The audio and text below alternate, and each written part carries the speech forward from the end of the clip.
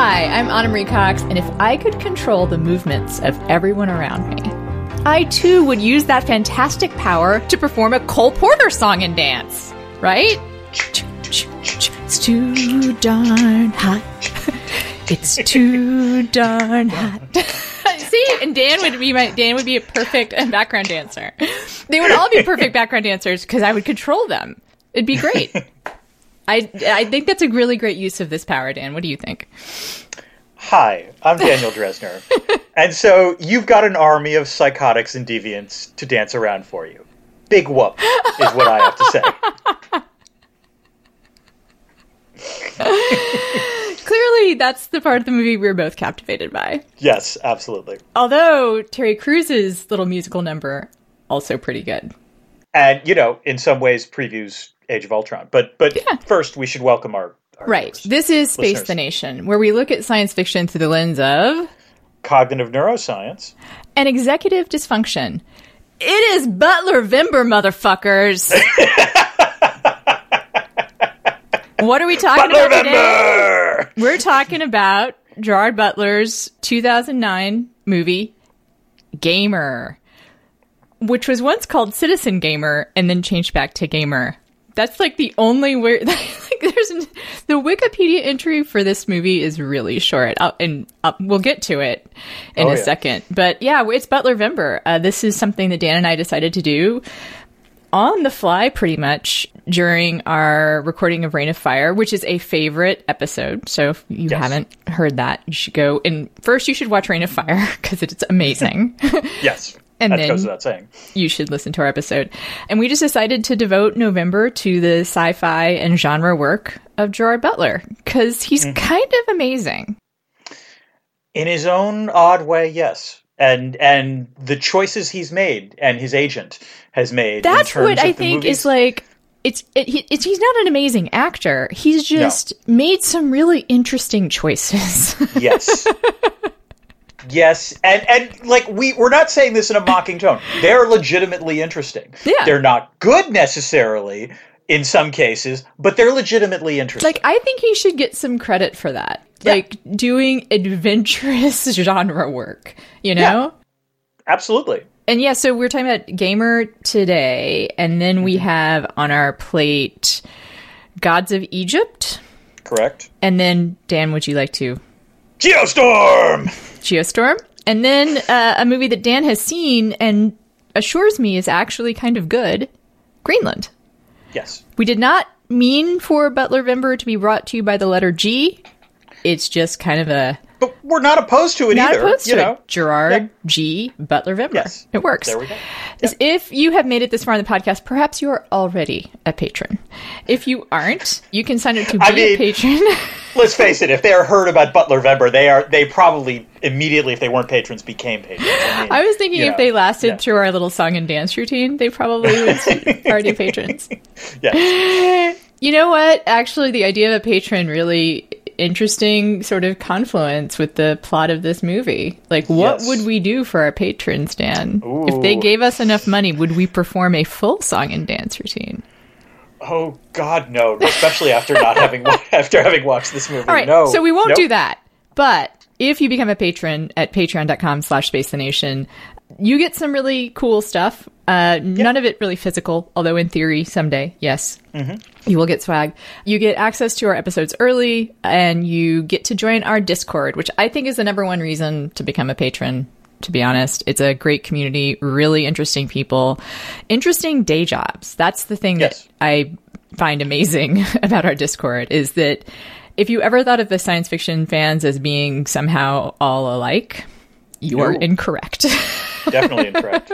I mean, we have some similar senses of humor and stuff, but it's interesting, like, what kinds of people have joined our Discord and the conversations that we have there. Anything else that I missed as far as the reasons you should become a patron, Dan?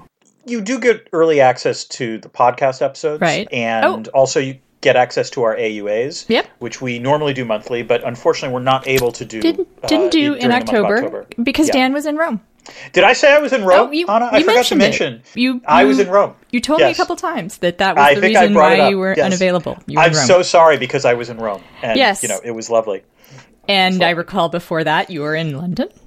Yes, and that's true. then you were in this. Before that, you were in the French Polynesia, and I believe there was a trip to Quebec, Montreal, someplace. There was a Montreal trip. Our northern neighbor. Yes, that's correct. Okay, the travel is ramping down, though. You will be happy to know. So, not I went north of the lake. I went north of Town Lake. That's what I did. That's what I've done. That's the travel that I've done. I went to a new AA meeting. Yeah, I went to a new AA meeting. So. Oh, that actually is interesting. That is really cool. So I guess we've effortlessly segued to the "How are you" section. Yes, we have. We have. Beyond having racked up some frequent flyer miles, Dan, how are you? I am well. It is still peak foliage season here, so I cannot complain about that. Various administrative things are getting done, and you know what? I'm legit. So mysterious. Yes. Well, I could only say so much. Various administrative things are happening. Okay. Yes. But also, I'm excited about Butlervember. I'm slightly less excited having watched Gamer, but I'm still very, very pretty much excited.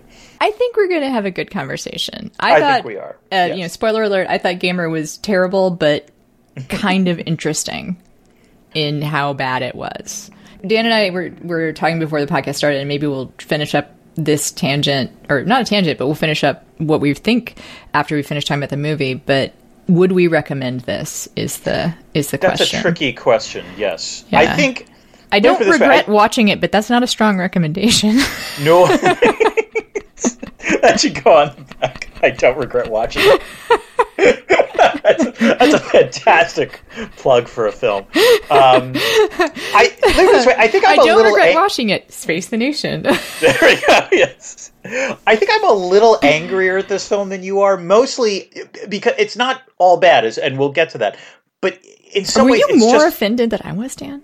I think that's possible, but I was also offended because it was a magnificently wasted opportunity. I guess. Yeah. There's a lot of talent associated with this film, not named Gerard Butler, and it's just a remarkable, mostly a waste of all of it. And I think that's one of the things that upsets me, I guess. Dan, we usually talk about why we're doing the topic of the day at this point, and we already explained that.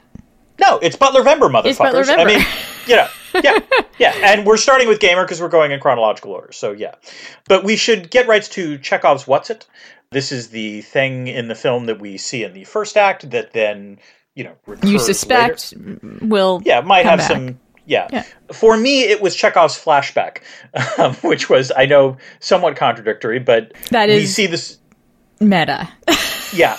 Well, if there was any time to go meta on a film, it is definitely this one. But yeah, it's the flashback that Gerard Butler's character Tillman has that is essentially the crucial plot point about why this technology is supposed to be bad and so forth, which we see initially, I think, a couple minutes into the film, and then eventually recurs. Also, the reason we see it early in the film also doesn't make any logical sense. The movie's exposition and chronology is horrible. I mean, it's just horrible. I am a little bit mad at the movie for how often I had to rewind it. Exactly. And be like, wait, huh? And then sometimes it didn't matter. I rewound it and it still didn't make sense. I will say, I actually did watch the first half of the movie twice because I was really angry at it. And the second time it was better. Like there was more. Maybe it was that I wasn't paying attention or I was distracted by the camera work or something. But like the second time I watched it, I realized, okay, they were putting a little more effort than I'd realized into it. But that's damning with faint praise. Yeah. What was your Chekhov's "What's It?" I'd say Chekhov's "Rich White Twat." The Simon, the gamer Simon. I mean, he's there the entire time, but maybe I should say it's Chekhov's Deus Ex Machina, which I know is mixing my literary tropes, but I find that I can't wait to talk more about how he comes and saves the day. Yes, that would be interesting. But he is, in a way, a gun that gets used in the last act. That is correct. Yeah. Yes. Or at least he pulls the trigger. Right. Yes, that's certainly the case. Yeah. All right. Why don't we get to the story behind the story? Anna, I suspect we are going to critique this film to within an inch of its life as we go forward. But I think I can understand why Gerard Butler's agent thought this film was promising, at least when originally pitched to it. So tell us the backstory. Not a lot of backstory about this film. I don't know if it just went down the memory hole or people want to forget it. It's hard to forget in a weird way. Like, I wouldn't say it's forgettable. No. But mainly, there's one word to explain the existence of this movie, and that's crank. Which is an awesome fucking movie. So, Crank, Mark, yes. Neville Dean, and Brian Taylor are the two filmmakers that made Crank, and then someone gave them even more money. And it was filmed in Albuquerque, and they spent, I'm trying to remember, it's like $50 million movie, I think. Oh, wow. They built multi-story sets that they then, blew to pieces. There's a lot of things that blow up in this film. I mean, and then as camera operators, which is sort of interesting, and perhaps I'll revisit this when I'm thinking about whether or not it's a critique of capitalism, because they do a lot of their own camera work, their own labor on their movies. Mm-hmm. But they invented the roller dolly technique, which is to film while rollerblading. Which, as soon as I read that, I was like, yes, that is what they did. Yep. That does track with some of the shots, there's no question. This might be the lowest rated movie that we've talked about. Really? Yeah. Wow. Okay. It has a 30% rating from Rotten Tomatoes. Yeah. Okay. It's not the lowest. Personally, I think I've watched. Well, actually, I think Geostorm might be lower, but we haven't talked about it yet. So we haven't gotten there yet. Hopefully, yes. So yes. This is thus far the lowest rated movie that we have. Let me put it this way: watched. I'm willing to go out on a limb right now and say this is a more interesting film than Geostorm. That doesn't necessarily mean it was a better film than Geostorm. We're gonna have the whole we're gonna have some Butler momentum. That's for sure. Yeah, there we go. Yeah. So I don't know if our scale is going to stay the same because we're going to be already caught up in the madness. True. Yes. But it'll be interesting to rank these movies with each other. Anna, I just realized by the end of Butlervember, we're both going to be talking to each other in Gerard Butler voices. We're just going to be going, so Anna, what did you think of the film? Or we will never smile again. That's true. Yes. Yes. Absolutely. So I was right about the budget, $50 million, which is a respectable budget. It made 42. Yeah, okay. So that might explain why there is absolutely no IP of this movie that I could find. which is hugely ironic given the topic of the film. Yes. Okay. That actually is amusing. Yes, okay. That is the second funniest thing about this film. Yes. There is an interesting sort of intellectual, fallout from this movie. There are some people who like it as a critique of capitalism, spoiler alert. Right. Yes. And I'll talk a little bit about that when we get to that part of the show. But I had not heard much about this movie. They did this movie on How Did This Get Made? So I knew it was not going to be great. I don't know what I expected. It wasn't this. I don't know. Guess it wasn't this. It is a unique film. Unique, and I don't regret watching it. They can just quote after quote for the box on this one. I think we might need to come up with a new segment of for Butlervember of what is the taglines that we can give this film? What are the pull quotes that we can offer for this film? Don't regret watching it. Unique. Unique. I blinked several times. Let's go. Every unhappy film is unhappy in its own way. Yes. Let's get to that, Dan. We have to talk about the actual plot of the movie. Okay. I have to say, yeah. I am always grateful to you for being the person who does the plot. Uh-huh. I might actually owe you money. Yes, you do. For the work you had to do on this one. This took some effort, that's true. All right, so let's get to that effort, Dan. Let's go to Act 1, Would You Like to Play a Game? So some years from this exact moment, the world is entranced by two new hybrid video games, one called Society and one called Slayer, designed by Mark Zuckerberg stand-in Ken Castle. In Society, gamers can control actors using Nanex technology and make them do whatever they want in a Sim-style game. In Slayer, gamers use death row inmates, or icons, get it, to fight their way through urban warfare terrain to get to the save point. If a Slayer completes 30 games, they will be pardoned and released. The danger in this game is the ping, or the small delay between the gamer's reaction and the Slayer's ability to do something while the game is unfolding. Meet John Tillman, a.k.a. Cable, a.k.a. Gerard Butler, a popular Slayer who is defying the odds and approaching the 30 victory mark. He has a family on the outside. His wife Nika plays an avatar in society, and his daughter has been adopted by a plutocrat to be named later. His gamer is Simon, a 17-year-old rich kid who is slightly less douchey than the typical 17-year-old boy. I will defend this character to you, Anna. It is true. He actually has some personal growth. Yeah, exactly. Yeah. As they approach the 30-match mark, a rebel group called the Humans, spelled with a Z, so that's how you know they're radical, reaches out to Fronted by Ludacris. That's also how you know they're radical. That's true. Yes, exactly. Reaches out to both Simon and Tillman, suggesting something more is afoot. They supply Simon with mods that allow him to actually talk to Tillman during the game, which is ordinarily a no-no, and Tillman requests more autonomy. The Humans warn both of them that Castle won't ever let Tillman escape because reasons. Anna, I found the first act of this film super unpleasant for a variety of reasons. I suspect you did too. The biggest problem for me, which is maybe not unpleasant, but just like frustrating, was the incomplete world building. The game itself seemed thoroughly boring and just sort of went unexplained. I couldn't tell what the hell was going on. And I'm not a gamer, so I confess that maybe this is my own biases at play. And also, I was never entirely sure if we were supposed to think Tillman was the reason for Cable's success or Simon was. It never was entirely clear, despite the fact that there was a whole expository scene about that.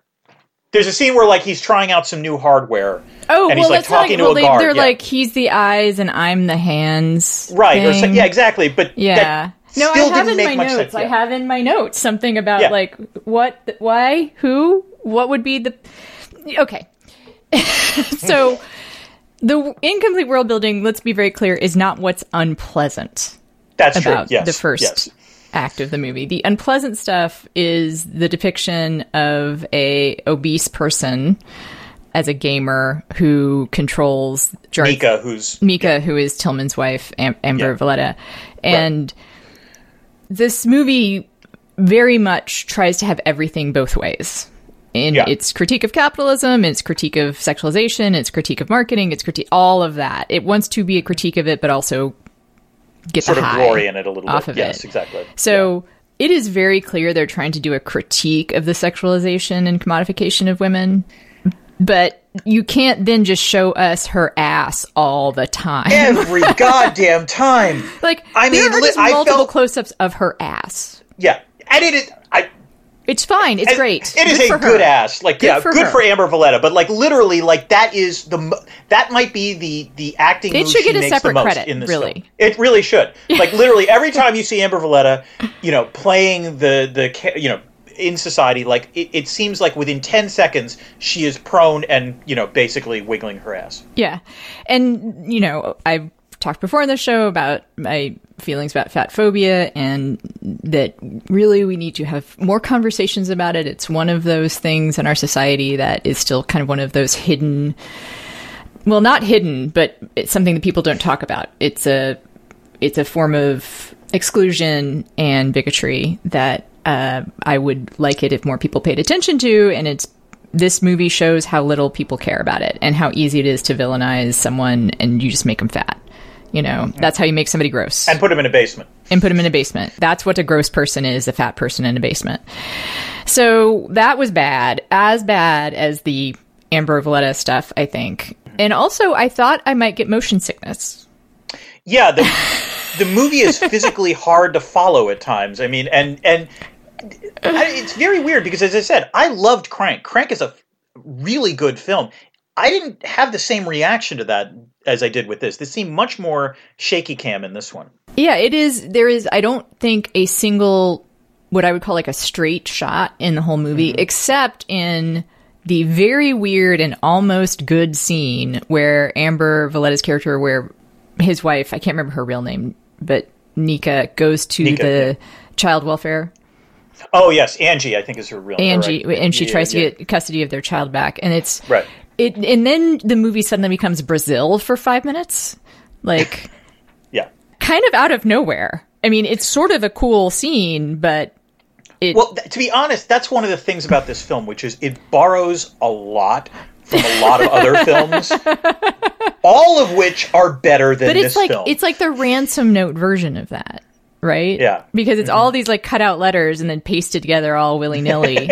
Yes. You know, like it doesn't make a coherent thing at all. It's just like this. And that's why there's this one scene with her and this interestingly obtuse and cruel, you know, bureaucrat. Right. And then it's just gone. And then it's just gone. Then it's just like, there's just... We sort of talked about this a little bit with Highlander, where like there are times where in a film where like there's actually like an interesting little moment, and it's just not pursued, or it's just we never see the character again, and so on and so forth. And that we're going to talk about this in a little bit, but that was definitely one of the takeaways. Well, because it's one of the ways that it could have had a more, you know, complete critique of what they were trying to critique, which is kind of everything. But to involve the bureaucracy of it would have been interesting, because one of the problems with this movie, and more on this later, is that it's not a systemic critique. I think that the scene with Amber Valenta and the child welfare agent is an example of a place where they could have made the critique that right now is just kind of so slapdash. Yeah. A more global one, or a more interesting one, because one of the things wrong with this movie and its attempt at being a critique of anything is that it's all very just bang, bang, bang, bang, bang. It's like a shotgun approach. It's literally blink and you'll miss it in some instances. Right. Yeah. And also, it's not systemic. They're not like critiquing any system. They're just like individual bad people. Right. Yeah. So that's one of the weird ways it fails. And, you know, spoiler alert for me. I could talk about this movie more, though, because I'm so fascinated by the games, because I guess I get the appeal of society if you're into that kind of thing, right? Like, I mean, I don't see a reason to play it that wouldn't be like a sadomasochistic reason. And by the way, there are a fair number of cutaway shots to sadomasochistic stuff like, going I mean, on in the film, I was trying to think, like, what would be the appeal of inhabiting someone else's body just to do something normal? Like... Right. Like, gotta go to Costco. And there's also this one scene where supposedly they're in the game and people are at a rave, and I'm like, no, the reason you go to a rave is to experience it. Like, that's actually the whole point of a rave, is like the sensory experience. Right. So the idea of sending an avatar there, because nowhere in the movie does it say like you feel what they feel. That's not it. It's not that. No, that's clearly not it. Yes, you're just controlling their actions. So like going to send. It's not like The Peripheral, which is a show that's on Amazon right now, which is somewhat similar in some ways, but like at least on that, it's so much better. It's so much better. It's so much better. Yeah. But like the idea of just sending your avatar, like sending the sim or whatever it is, to just go have fun somewhere. Like, I don't know. But and then that at least made some sense. Like I could understand. But like, yeah, some people so wanting society, to do it. if you're a gross person, right. Which is any kind of person that would, well, I shouldn't say, not to kink shame, right? Yeah. Although I have questions about that too, because kinkiness is fine, but, you know, consent is a thing that exists in the world, right? And I'm curious about what kind of consent people give, and also how they keep people safe. Yeah.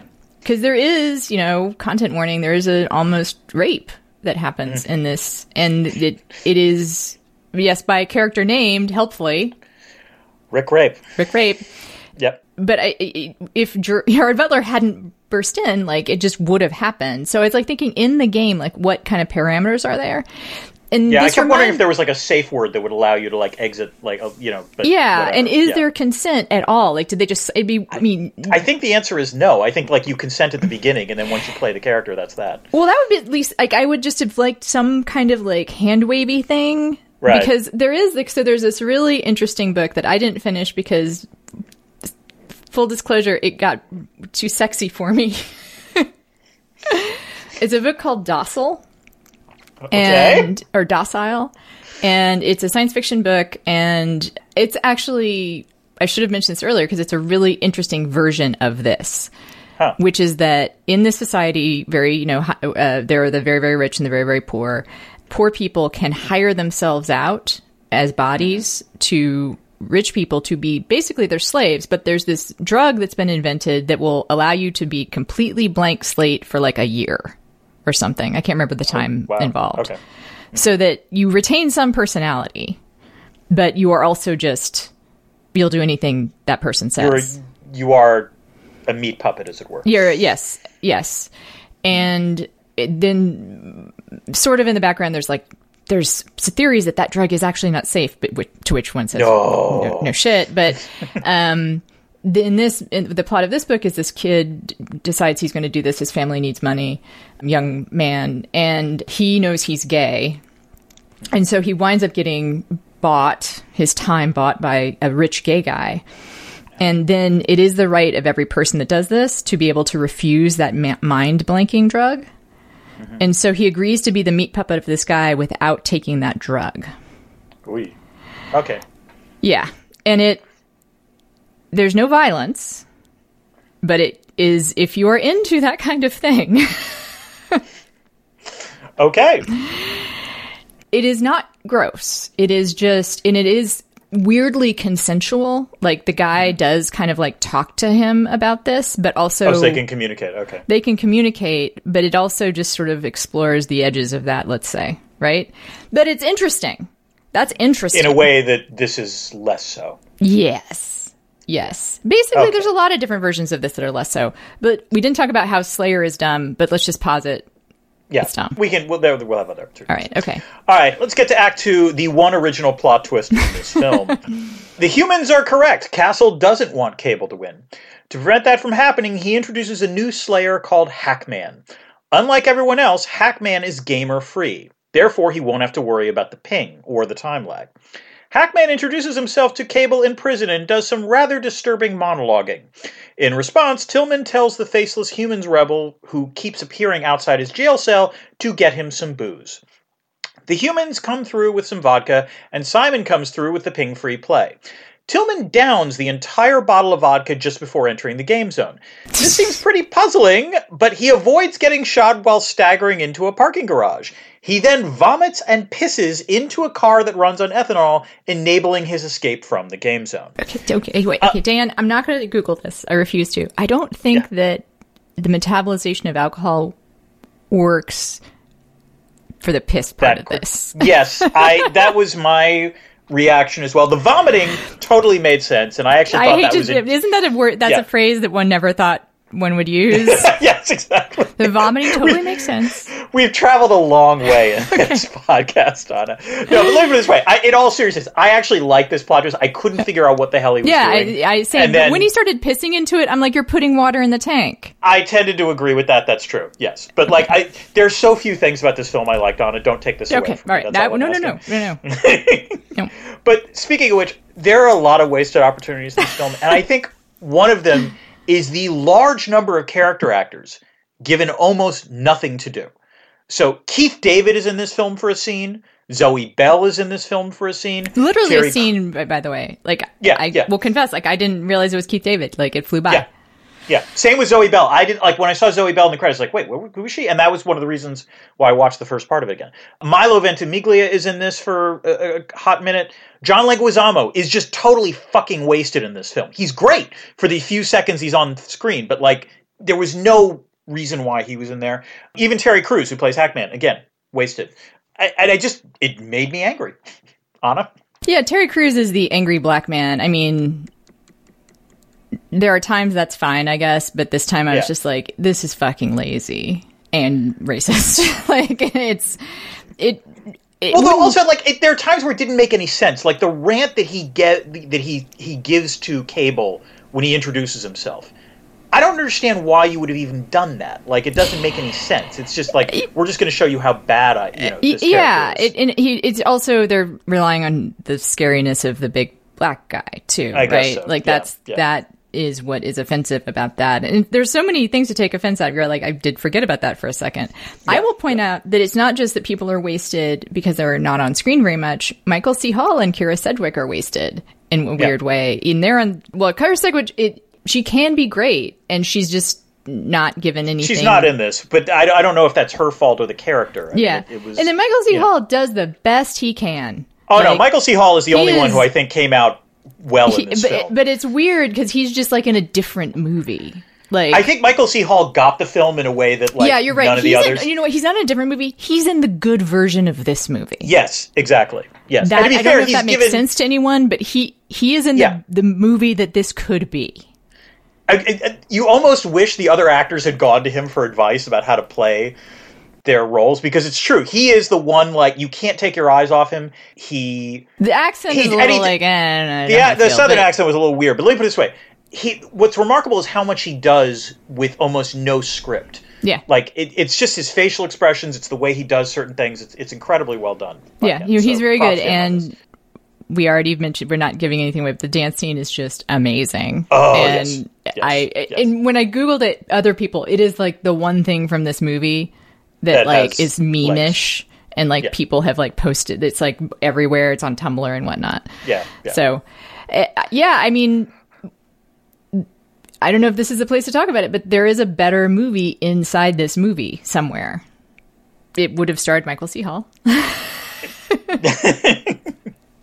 It's possible. We'll get to it in the next segment. Okay. All right. Let's get to Act 3, Rapid Fire Exposition. So Tillman, having escaped, tries to find Nika, but the humans get to him first. They exposit very quickly that Castle plans to use the tech behind Society and Slayer to control the world. Something about the federal prison system bankrupting the government and the healthcare system collapsing, I couldn't entirely keep up. They also know where Nika is, acting out her Society avatar at the behest of her gamer, who is, of course, a 300-pound dude in a basement. Tillman rescues her from, and I swear to God I'm not making this character name up, Rick Rape. Mm-hmm. They escape, though not before running into Hackman and escaping through a rave. Not all that intrepid reporter, Gina Parker Smith, rescues Tillman and Nika and takes them to the humans' base of operations. They separate Nika from her gamer and hack into Tillman's brain to find out what memory Castle doesn't want to get out. And it turns out that Tillman was a military volunteer for an experimental version of the Nanex tech before Society was introduced. Castle was able to use that tech to get Tillman to kill a fellow soldier. That's the murder he was convicted of, and a year later, Castle introduced Society onto the market. Anna, I was sort of, I think, unintentionally amused at the exposition scene for why Castle was doing what he was doing. It was spoken and cut so fast that it really did feel like the directors were just sort of like hoping the viewers would just go with it, because it actually made no sense whatsoever. Oh, it made no sense. And also, I think it was funny that Tillman's memories were apparently taken with the security camera. Like, they weren't first-person memories. Yes. And that's like and also, by the way, it didn't make any sense, because like earlier in the film, when the humans contact Simon, you see that video. They clearly had that video already, so which again raises the question of why they needed Tillman or whatever. I assumed when they showed it earlier, it's security camera footage. Yes, one would assume so, yes. So, I thought that the plot of this movie, at some point, I wrote in my notes that I give up, and I will just go along for the ride. And you're just surrendered to the Butler Vember and there vibe. Is, we are very fascinated by the good bad movie, and one of the trademarks of the good bad movie is sometimes that its ambition is just so great that you have to kind of just like A for effort, Yeah. But I don't think that's how I feel about this film. It doesn't quite do that. Like, it's weird, right. And it might be the fault of the fact that it's just a mishmash of so many other things. It's not... Even though it is, like I said, it's a unique movie, and yet it doesn't feel special. It doesn't feel like this was a vision of someone that they cared about. Because that's one of the things that makes a good bad movie, right? Is that, like, someone wants this to work and, like, cares about it. I think, if anything, it's the opposite of that. I think that these are talented filmmakers. I mean, again, if you see Crank, you understand that.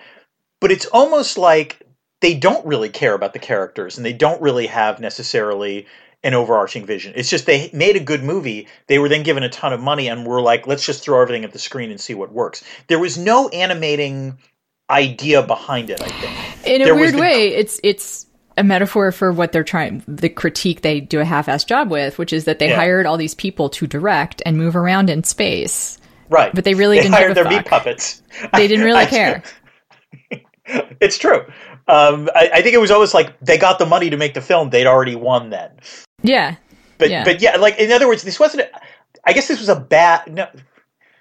it was a bad good movie in the sense of, like, these are talented people trying to do something, but, like, the execution was horrible. Well, it's a place where maybe motivation matters, right? Yeah, like, if you're not trying to make a good movie, maybe you don't wind up making one. I think, or if you think that you can do it with, one hand tied behind your back, that's a crazy metaphor, but if you think you don't have to try, that's what I'm saying. So if you think you don't have to try. This leads to a question that I suppose we need to ask, as it being Butler-Vember, which is, would a different actor have done a better job? Like, if Jason Statham had played this role, do you think it would have been a better movie or worse movie or the same?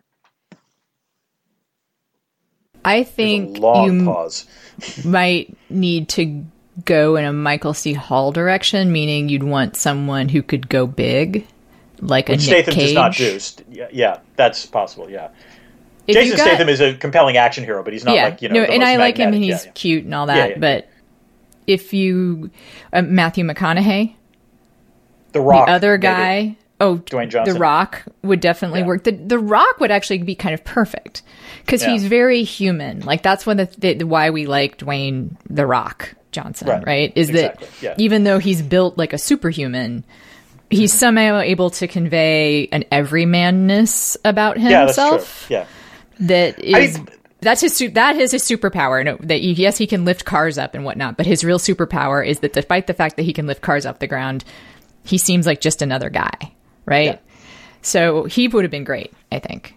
But, whereas Butler, I mean, he brings a certain grimness to this, but like that's about it. But let's see how often we use that phrase. He brings a certain grimness. Well, no, I was good. So as I had texted Anna before, we're going to introduce the Gerard Butler grimness scale at the end of this.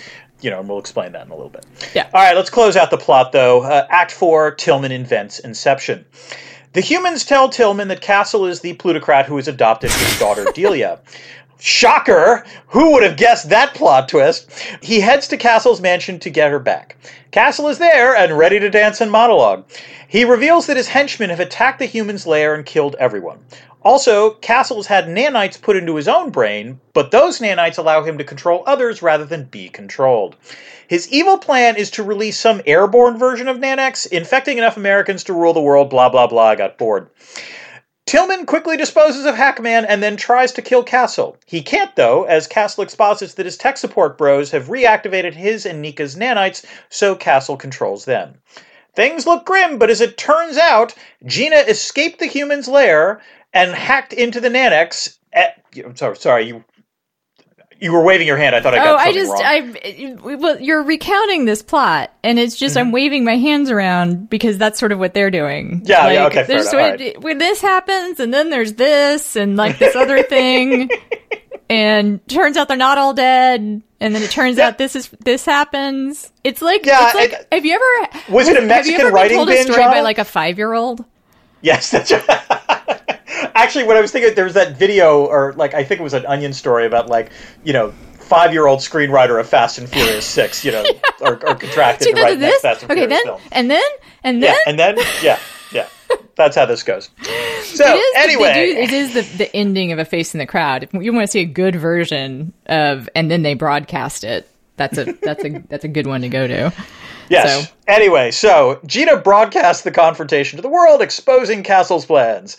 Simon the Gamer also gains access to Tillman again. Castle tries to force Tillman into killing his own daughter, but he resists, and then Simon's control enables him to attack Castle. While he and Simon duel for control over Tillman's brain, Tillman tells Castle, I guess using his own brain, to imagine Tillman's knife stabbing him. The Inception works, enabling Tillman to kill him.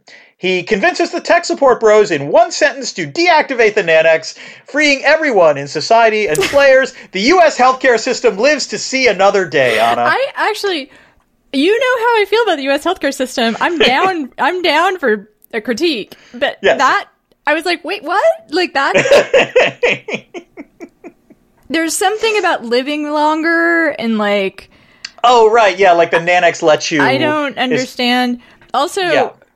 Anyway, friends, listeners, throughout that, I kept waving my hands around.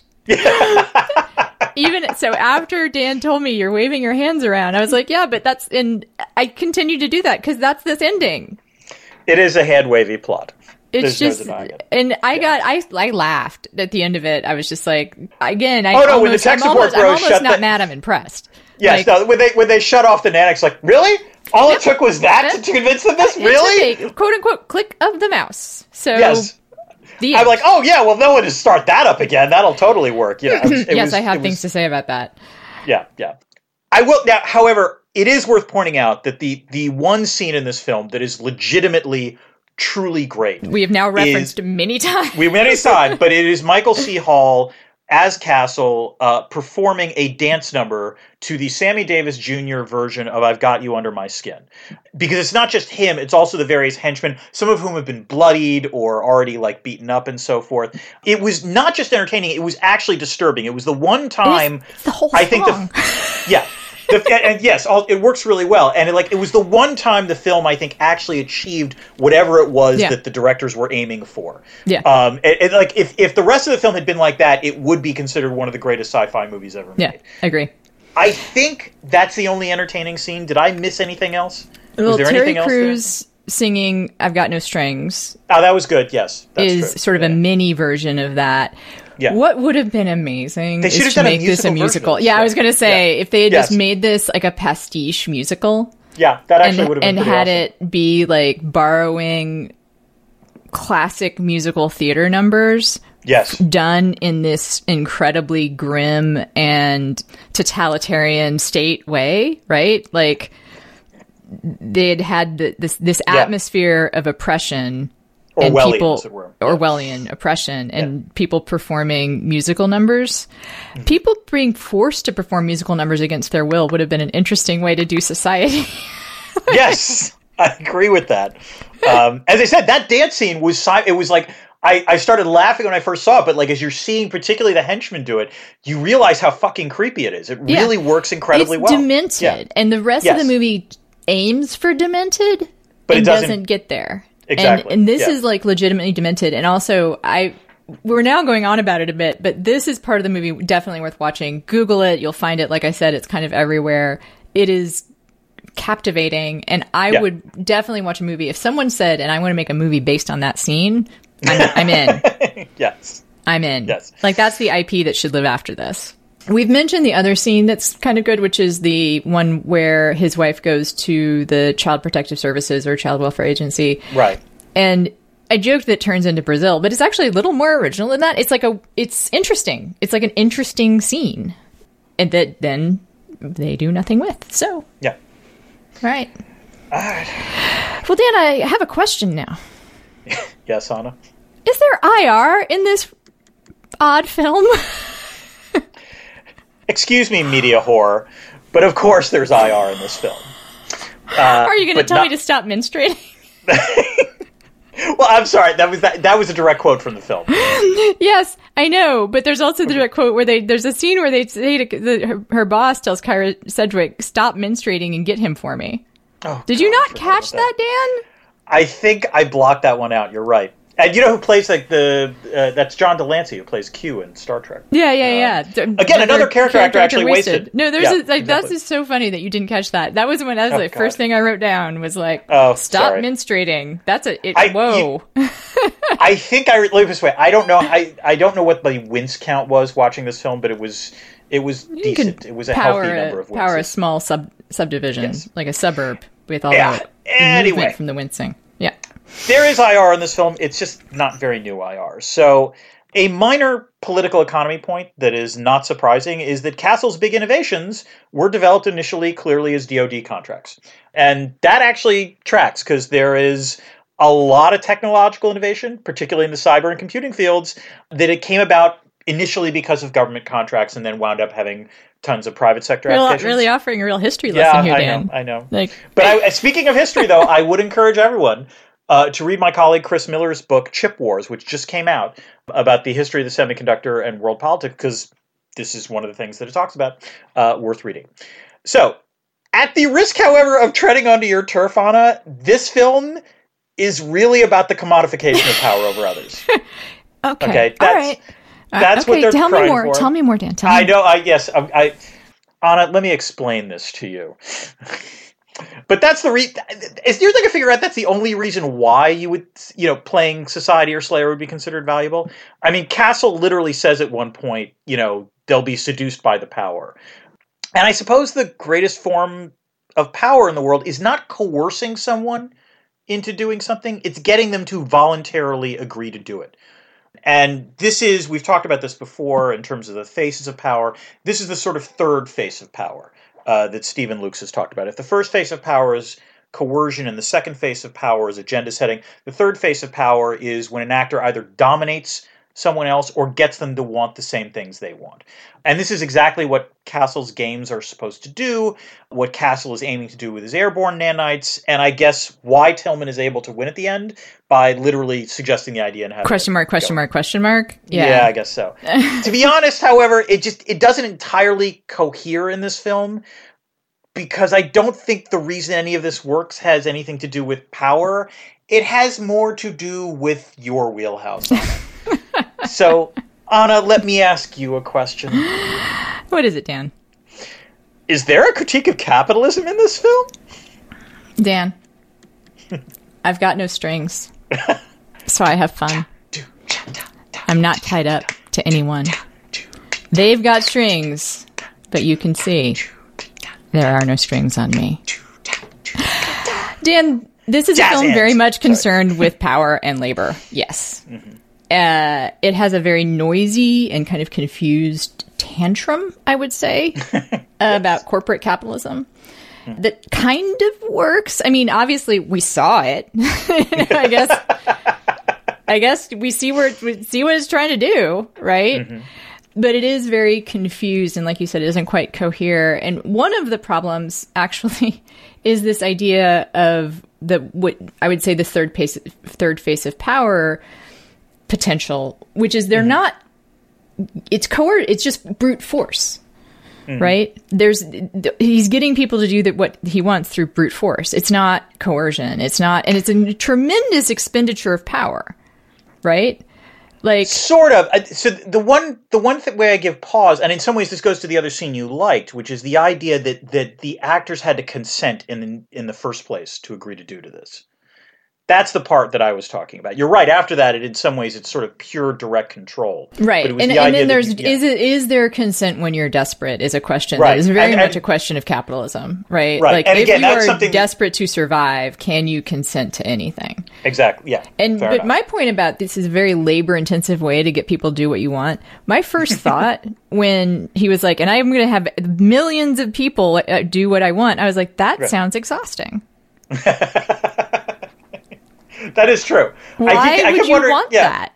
I kept wondering how much energy he was devoting just to even do that dance number, which was complicated. Why would you want to control that many people? No, the real way to control people is the way that we are controlled now, which is through suggestion and through capitalism and through the desire to possess and consume. That is the third face of power, right? Like that is getting people to do what you want because they think they're choosing it. Yes, right? That's correct. And that would make this a much more interesting movie. But that's not what the movie's interested in, right? No, like this is very much a Mexican writing bench kind of plot, right? Yeah. Yes. Like it is like someone had a cool idea. They did a lot of cocaine. And that's where they went. I kind of want to run this natural experiment where you get Emmerich on the one hand and these guys on the other, give them the same amount of cocaine and the same amount of time in Mexico and see what they come up with. And what I think is the I got no strings thing that's kind of funny is that is, I think there is something there about control. There's obviously something there about control, right? And about the freedom you have if someone's not controlling you. However, how much control and how much consent do you have if you're so desperate for money that you have to do it, right? There is this place where in the movie they talk about they're talking about the ping and how terrible that is, right? And how that slows people down. And I think it's Castle that says, "Imagine a player that doesn't have to wait to be told what to do." Right? Yeah, he says that. That is an employee. That is like. Or a soldier. That is actually, we have those. Imagine that, Dan. Like, he's like, this is the next level of technology? No, that is actually just sending people to war. That's like tech bros. That tech bros believing you're going to transform infrastructure and you invent the train. That's Yes, like a certain tech bro. Yeah. Like, it's just, that is what we call an employee, is someone who's like not literally controlled by a boss, but, you know, it has to do what they say because they're being paid, and otherwise they wouldn't live. And speaking of big bosses, that is one of the more serious critiques I have, which is that this is not a film that critiques a system. It is a film that has a critique of bad people in the system. And that scene where everyone gets let off from the nanobites because Tillman politely asks Castle's tech support team. Tech support, bro. Yeah, I don't. To do it. It is, I laughed out loud because he's like, he says, it wouldn't mean anything to you. It's just a click of the mouse. Free us. And the guy, I was like waiting for a response to that would be, I don't know, mean or invoke a sequel but the guy just looks at his iPad and was like, and just like, all right, cool. And what's amazing about that is an unintentional, you know, brilliant metaphor / critique is that is what happens when we like get a new president or whatever. People think that they've been freed and things have changed, but really there's still that shit in their system just waiting to be reactivated by the next boss. Right? Yeah. We think if power changes at the top, that if there's an illusion of more freedom, then we're actually going to get it. But no, that same person at the top still can, like, you know, not obviously literally touch a button, but all those habits inside us, all that late capitalism, all that consumerism, all those ads that we've seen, all the sexism and racism and whatever, that's all still in us. And we're changing the boss is not going to free us at all. And it's so disappointing. Like, I wanted to see the better movie. Like, I kept thinking and I kept writing in my notes, like, there really is a better movie in here. There really is. Yes, and that's what's frustrating. Again, there's talent in this film. Yeah. It's just mostly criminally wasted. And, well, I did it one, there's a lot of, I think there's multiple places in my notes where I wrote, I give up. But, you know, one was about the plot and the other was about the technology. Yeah. Which, you know, in a science fiction movie, whatever, like, you're not supposed to complain too much, right?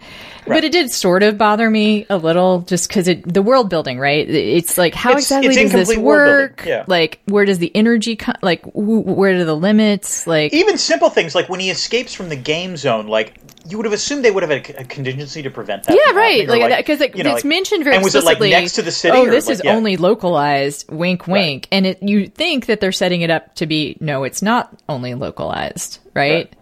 Anyway, and so it felt kind of dumb and just had to go along with it until, Dan, I thought about how many things in our lives there is an Uber version for, right? Okay. Like, you can outsource your life. Sure. You can get people to do things for you. Do almost everything for you. Like, you can have a team of people do almost everything for you.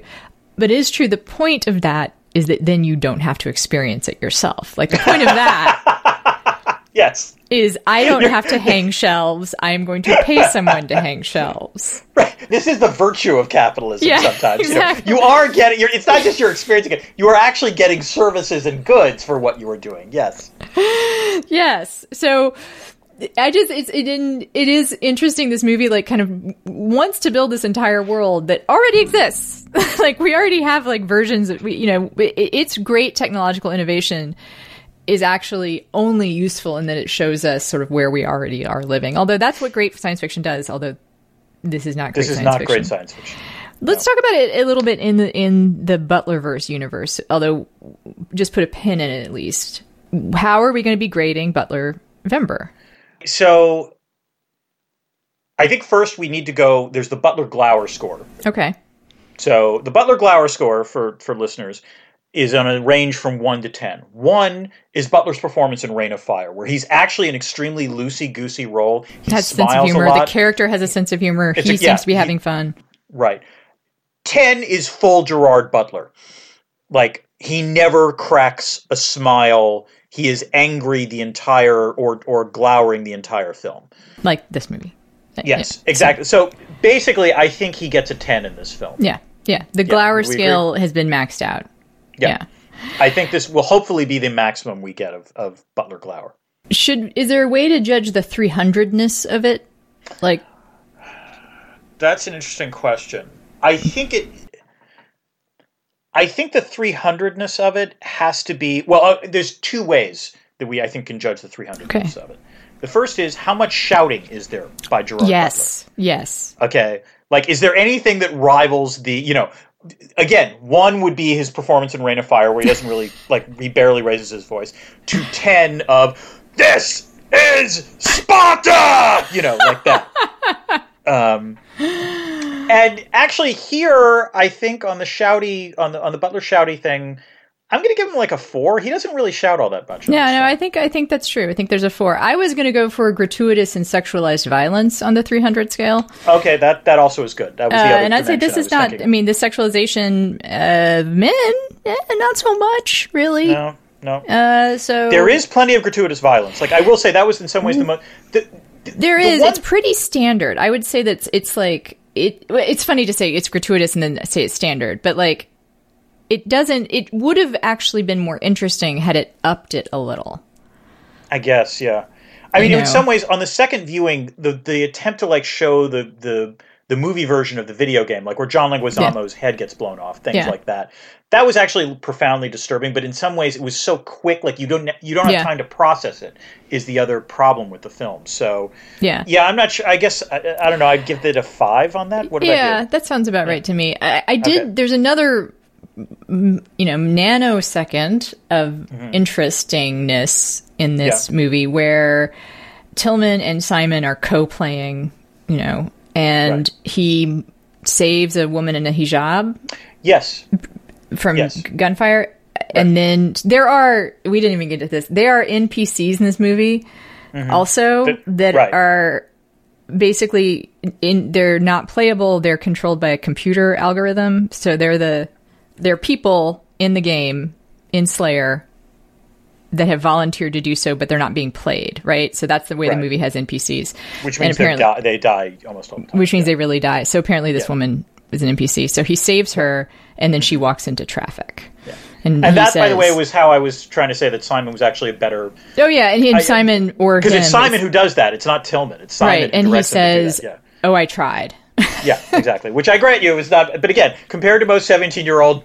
then slightly better. Right. That's all I'm saying. All right. Yes. You reminded me, actually, if I can rewind briefly to Critique of Capitalism, the other problem, and it's a major one, is that the movie, it's not just that they are freed, quote unquote, freed by some tech support guy clicking a button. It's that Gerard Butler isn't even the master of his own fate in that final scene. Right. He's controlled by Simon. Yes, exactly. Yeah. And it again shows this idea that new boss, same as the old boss, right? It's not that his agency changes. It's just a new, better boss, better, quote unquote, better boss. Although it is Tillman, to be fair, it's Tillman who implants the idea that allows him to. I agree, but I think that the movie has a real. And in some ways is very pro tech bro, and that has tech bros think that way too. If we can just change the way they change the person at the top, if we have someone who's really good, a good someone with good ideas, and let's see how much Twitter changes. They can use the system, exactly. Exactly. Let's see if Twitter gets any better. Let's see. Fair enough. Yeah. No, and it's that was the thing that weirdly bothered me about this film is the poster or all the art is a picture of Gerard Butler, and the movie is title is Gamer, and I kept thinking he's not the gamer in the film. I know it's banal, but it's that kept bugging me. That's such a petty thing. So that thing you just said is a piece of debris. It's people's head pieces. Blowing up, hitting our microphones. This is the debris field where we talk about the stuff we did not already talk about. Although we are now at over an hour, Dan.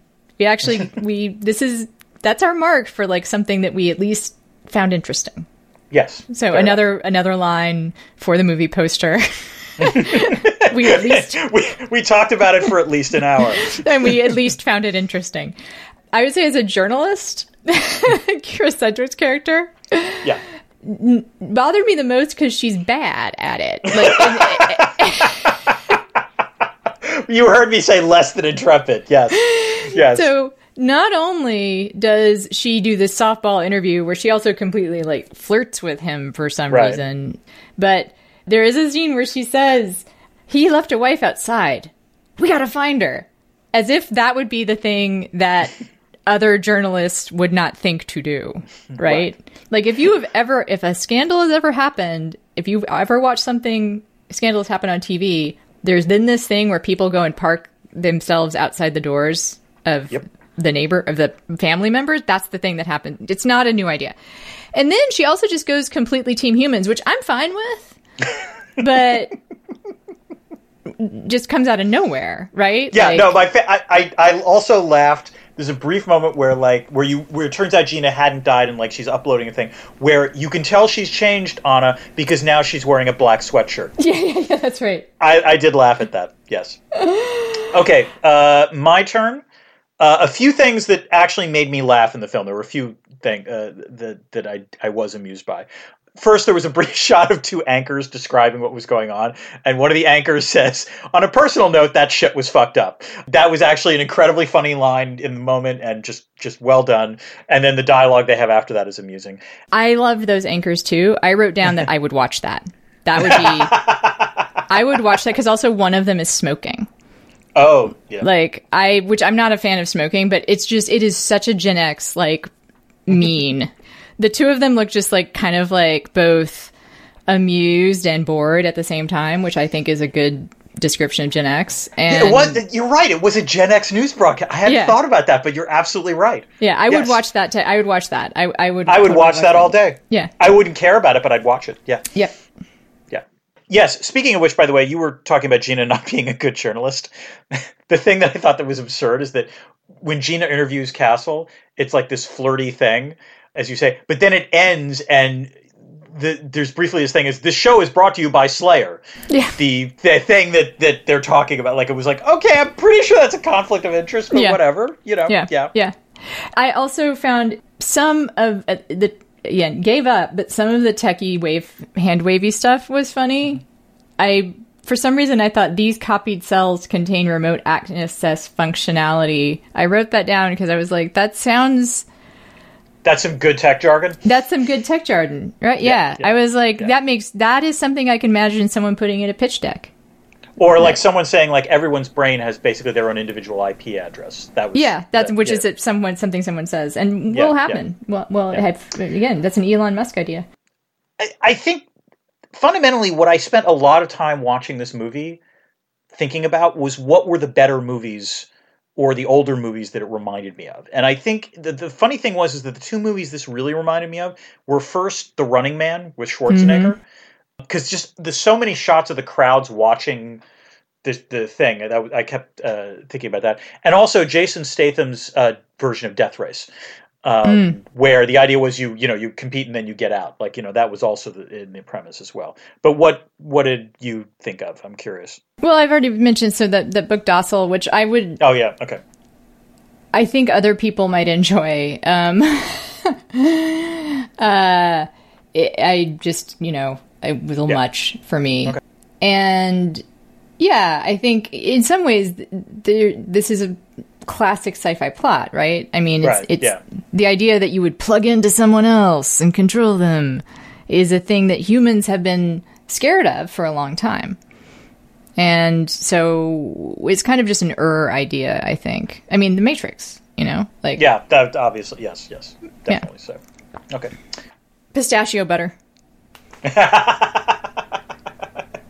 Never heard of it. Neither have I. Yeah, Simon's character, the gamer kid, apparently is a big fan of pistachio butter and jelly sandwiches. So all forms of nut butter, really. All forms of nut butter. No nut allergies on him. That actually was that was one other funny moment where he says this to Keith David, interrogating him, and then Keith David pauses for a second, they do that? They make the statue that butter? It was a legitimately funny moment. And it was yeah. And I have to wonder if he improvised it, because it was, you would not have expected his character to do that, and it was actually really fun. And that reminds me, I meant to say that the Simon character, that actor, does a good job. Yeah. It's a genuine character. It is a believable and somehow has growth character. And that it's never quite explained, like, sort of what happens, like why they arrest him and then just let him go, but fine. Yeah. Again, it does give us a scene with Keith David, so... Right. But it's still so much hand-waviness. It was it was bad. The cities that you could power with the facial muscles twitching and wincing and the hands waving, lots of energy being expended watching this movie. And the thing I will close with is, frankly, most video games have more plot than this film. That was the thing I kept thinking. I know a lot of our listeners are gamers, so we might get some interesting comments and learn some stuff. I don't think we'll have made anybody mad or anything, but this is one of the many times that I wish that I was better at games, which is the thing that keeps me from playing them, is that I just have poor eye-hand coordination. I'm not that great at it either. So I understand that they are a narrative art form, and so I think it's not, in some ways it's not saying a lot. There's there's some really great games out there, and most good video games have a lot of plot. But my only thing I'll say is that this movie has maybe too much plot. Possible. It both has. Let me rephrase. Most video games have a better plot. Yes. I'll go there. Enough. Yeah. All right. Okay. I think that we have wrapped on the first Butlervember. Which one are we doing next? Do we know which was our chronological order next? I believe the next one is Gods of Egypt.